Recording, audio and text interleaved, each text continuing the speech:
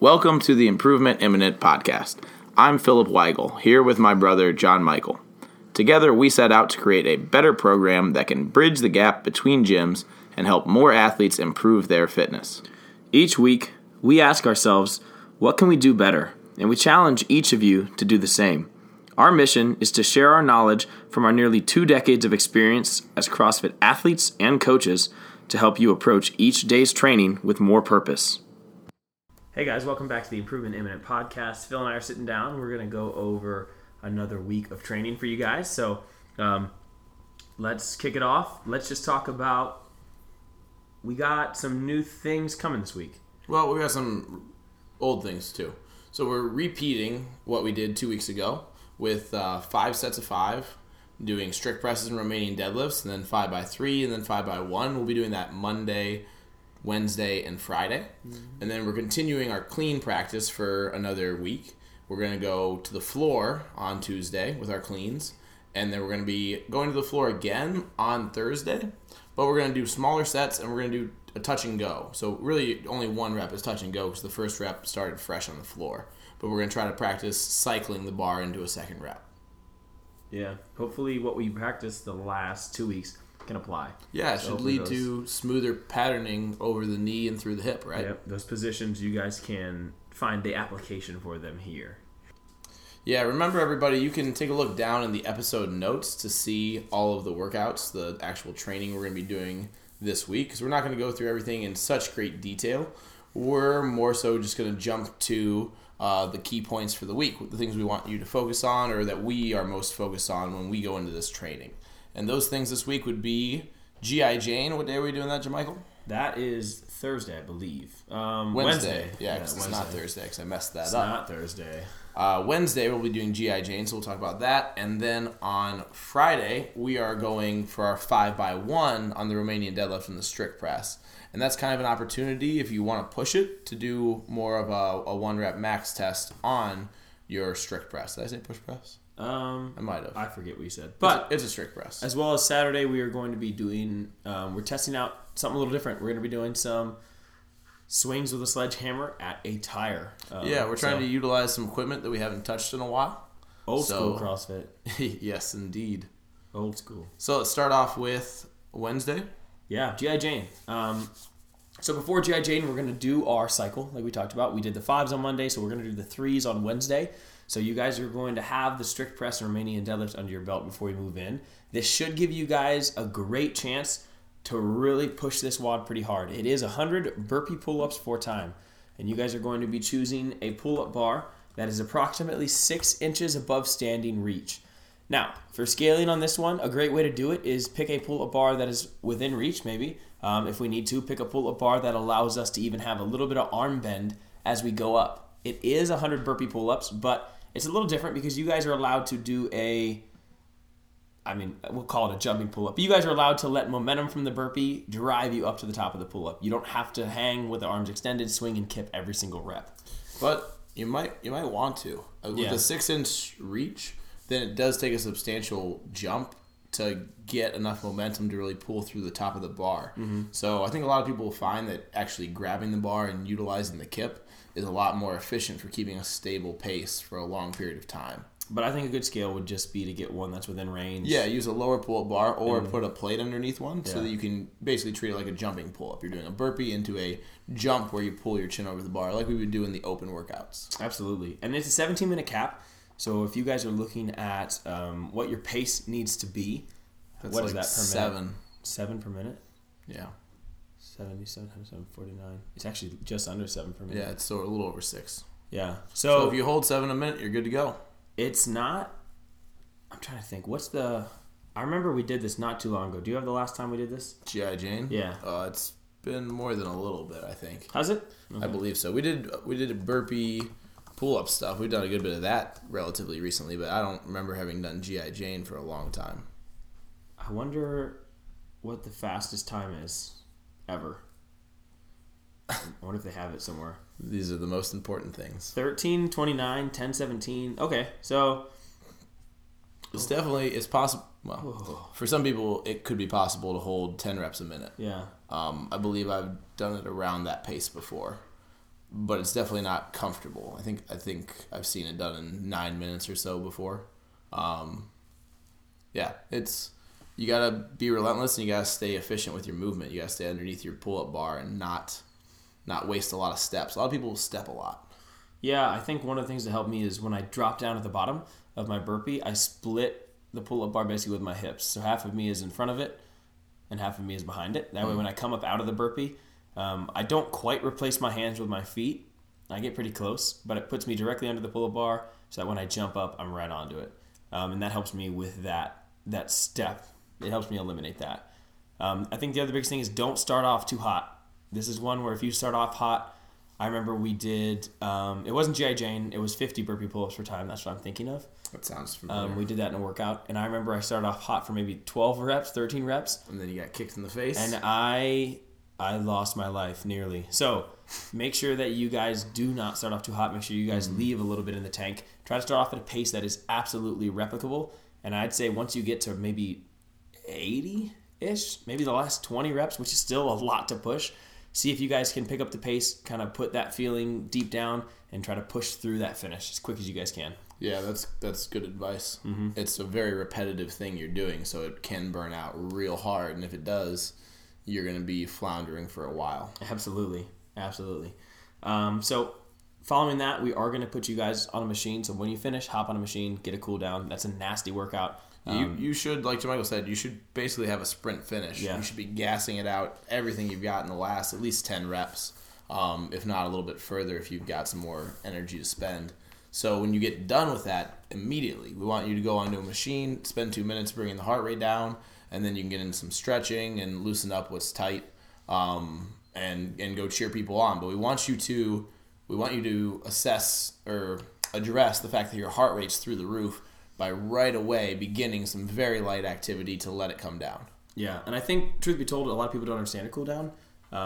But really the point of it is for you guys to continue moving once you finish working out until you're at a point where your heart rate's stable, and you've continued to move those muscle fibers. The worst thing you can do when you finish an intense, hard workout is lay on the ground like a turd. Lay on the ground and don't move. Your heart rate will lower, yes. Everything will lower. However, it is not good for your muscle fibers when you finish something like that and then instantly you're just stuck. So continuing to move for a couple minutes, continuing to just stay active is going to be really beneficial. I know a lot of people call it, what do they call it? Like working out the lactic acid? Yeah, trying to flush it out. Is what it's called. Yes. So, cool down. Whatever you want to call it. Yep. Do it. It's good for you. On to Friday, our strength that we're going to be focusing on. It's the 5 superset rounds, and you guys have 3 minutes per round to do that 1 strict press and then the 1 Romanian deadlift. And this Romanian deadlift is with a snatch grip, and it is only 2 inches below the knee. So you guys are going to be keeping that bar floating. So we're going to stand up to the top. The deadlift begins at the top, and then you guys are going to go just below the knee and standing. So it's a little bit different of a movement, and I don't think we've played with 1 reps yet, have we? Did we last week? Yep. Okay. So this will be 2 weeks since we did the exact same stuff. Mm-hmm. Now that you've done it, you should have a much better idea of what you can actually do, what you can actually manage. Now you've done so many Romanian deadlifts with this grip that we never really used before. You're excused. Thank you. With that in mind, we want to see you push your limits a little bit more. Obviously, we want good position, a nice, well-organized spine, and then only folding at the hip. But as long as you're able to do that, and you should be able to now that we've practiced it, we would like to see you guys put a little bit more weight on the bar, become a little bit more aggressive with it. We're not really looking at a 1 rep max because you can probably continue to pull more weight and start losing position, and that's not what we're after. We're after a rep done well and a rep done very heavy. And hopefully what we've done before gives you enough insight to be able to make a decision to go heavier than you've gone. I like it. With the strict press, though, we do want to see kind of a push for a 1 rep max if you're feeling up to it. Because a strict press is much more relevant in terms of maxing out. Yeah, and I think a strict press, I mean, obviously it's easier to max out when you're only putting, 180 pounds on a bar. It's easy for me to get to a max out point. Whereas the Romanian deadlift, it's a lot more build up, it's a lot more load to get there. Well, that and It's more so, look at the Romanian deadlift. It's not a strength movement that you really want to test maximally so much. Right. It's something that you're using to build and understand position so that you can do a regular deadlift better. And that's where you'll set and test your maximals. True. So the idea of a Romanian deadlift is not about trying to lift the most weight. It's trying to lift weight the most effectively with the most control. Get that on a shirt. It's a long quote. That's true. Yeah. That costs too much to get that on a shirt. Well, really, as long as you don't do multiple colors, it's just one screen. Actually, interestingly enough, they told me at Young's that you could print whatever you wanted on a shirt, and then they only charge you per color. And I thought about getting a blank shirt and then having them print one color on the entire thing. Just a block? Yeah, just to mess with them. Well, because the screen is a block shape. Like, CADRE's got the screen print hanging above. Yeah, so if you didn't have the kettlebell in there, it would just be a block of paint. Yeah, but you can get it on the front, back, and both shoulders. So I could get them a block on the shoulder, a block on the shoulder, and a block on the front and back. That shirt would be so uncomfortable. It'd be terrible. It'd be like starch. Yeah, that'd be bad. It'd probably be bulletproof. Let's move on. Yeah. We talked about it a little bit. We're going to be throwing... Should we talk about the workout that we're doing on Saturday or on Friday? No. It's a 13-minute AMRAP, 13 chest to bar pull-up, and 13 overhead squats. This is going to be specific to you, though. It's going to be at 35 to 40% of your 1 rep max. So make sure that you guys base that off yourself. Make sure it's true to yourself. So do the math real quick. So it's the first time you've seen the workout. What's that weight for you? 55 pounds. That's not accurate, I don't think. No, it's not accurate. Yours is going to be a little heavy because your 1 rep on an overhead squat's quite high. It's 138 for the 40%, and it's about... So you should definitely stay closer to 35. Yeah, it's about 120 for the 35%. Yeah. So the weight ideally is going to set you up to be able to do 13 unbroken. Mm-hmm. Yeah. So I would probably tell you to use 115, just to, it's, nice and clean to slap on there. But that's about the weight that I would put on somebody who's got your overhead squatting capability, and hopefully this lines up with everybody else being able to put it overhead once, get 13 reps, and then go back to the pull-up bar, where some people will go unbroken for a long time, but almost everybody's going to have to break it up eventually. And it might be better to break it up earlier rather than later, because if you want to last for 13 minutes, it's not the best idea to do all the pull-ups up front and then be burnt out and be doing singles by the time you're 7 minutes in. That's valid. I didn't think about how bad this one's going to hurt. It's going to be bad. It's designed to be an open workout. I mean, that's exactly what it is. It's meant to mimic an open workout. If you're doing 13 overhead squats unbroken, and then even if you're doing pull-ups, we'll say maybe you do an 8 and 5 or a 7 and 6. I mean, that's pretty strong work if you're able to maintain that. That's about a minute and...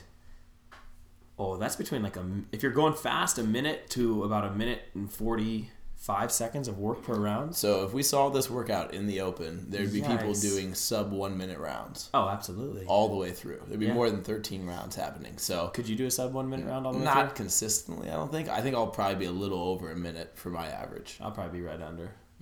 We'll find out. It's not a big deal, but yeah, this workout I really like. It's a dump of intensity. If you need to scale those pull-ups, then bring them back a little bit. Do a bar muscle up. My bad. Yeah. Do a regular pull-up, regular chin over bar, banded pull-ups if we need to. Ring rows obviously are an option. Mm-hmm. If that overhead squat's some sort of issue for you because of an injury or just limited range of motion, we can substitute a lunge there, or we can do a front squat. But the idea is that whatever you're doing in that spot, you're able to pick it up, do all the work, put it down, and then move back to the pull-up bar. Yeah, and it's got to stay. I'd say the overhead squat absolutely has got to stay unbroken. Like you said, chest to bar, it might not be a bad idea. I might even think about just chipping it into 2 pieces so I can actually it'll make intensity lower in the beginning. However, overall intensity by the end will be much higher if I'm able to maintain.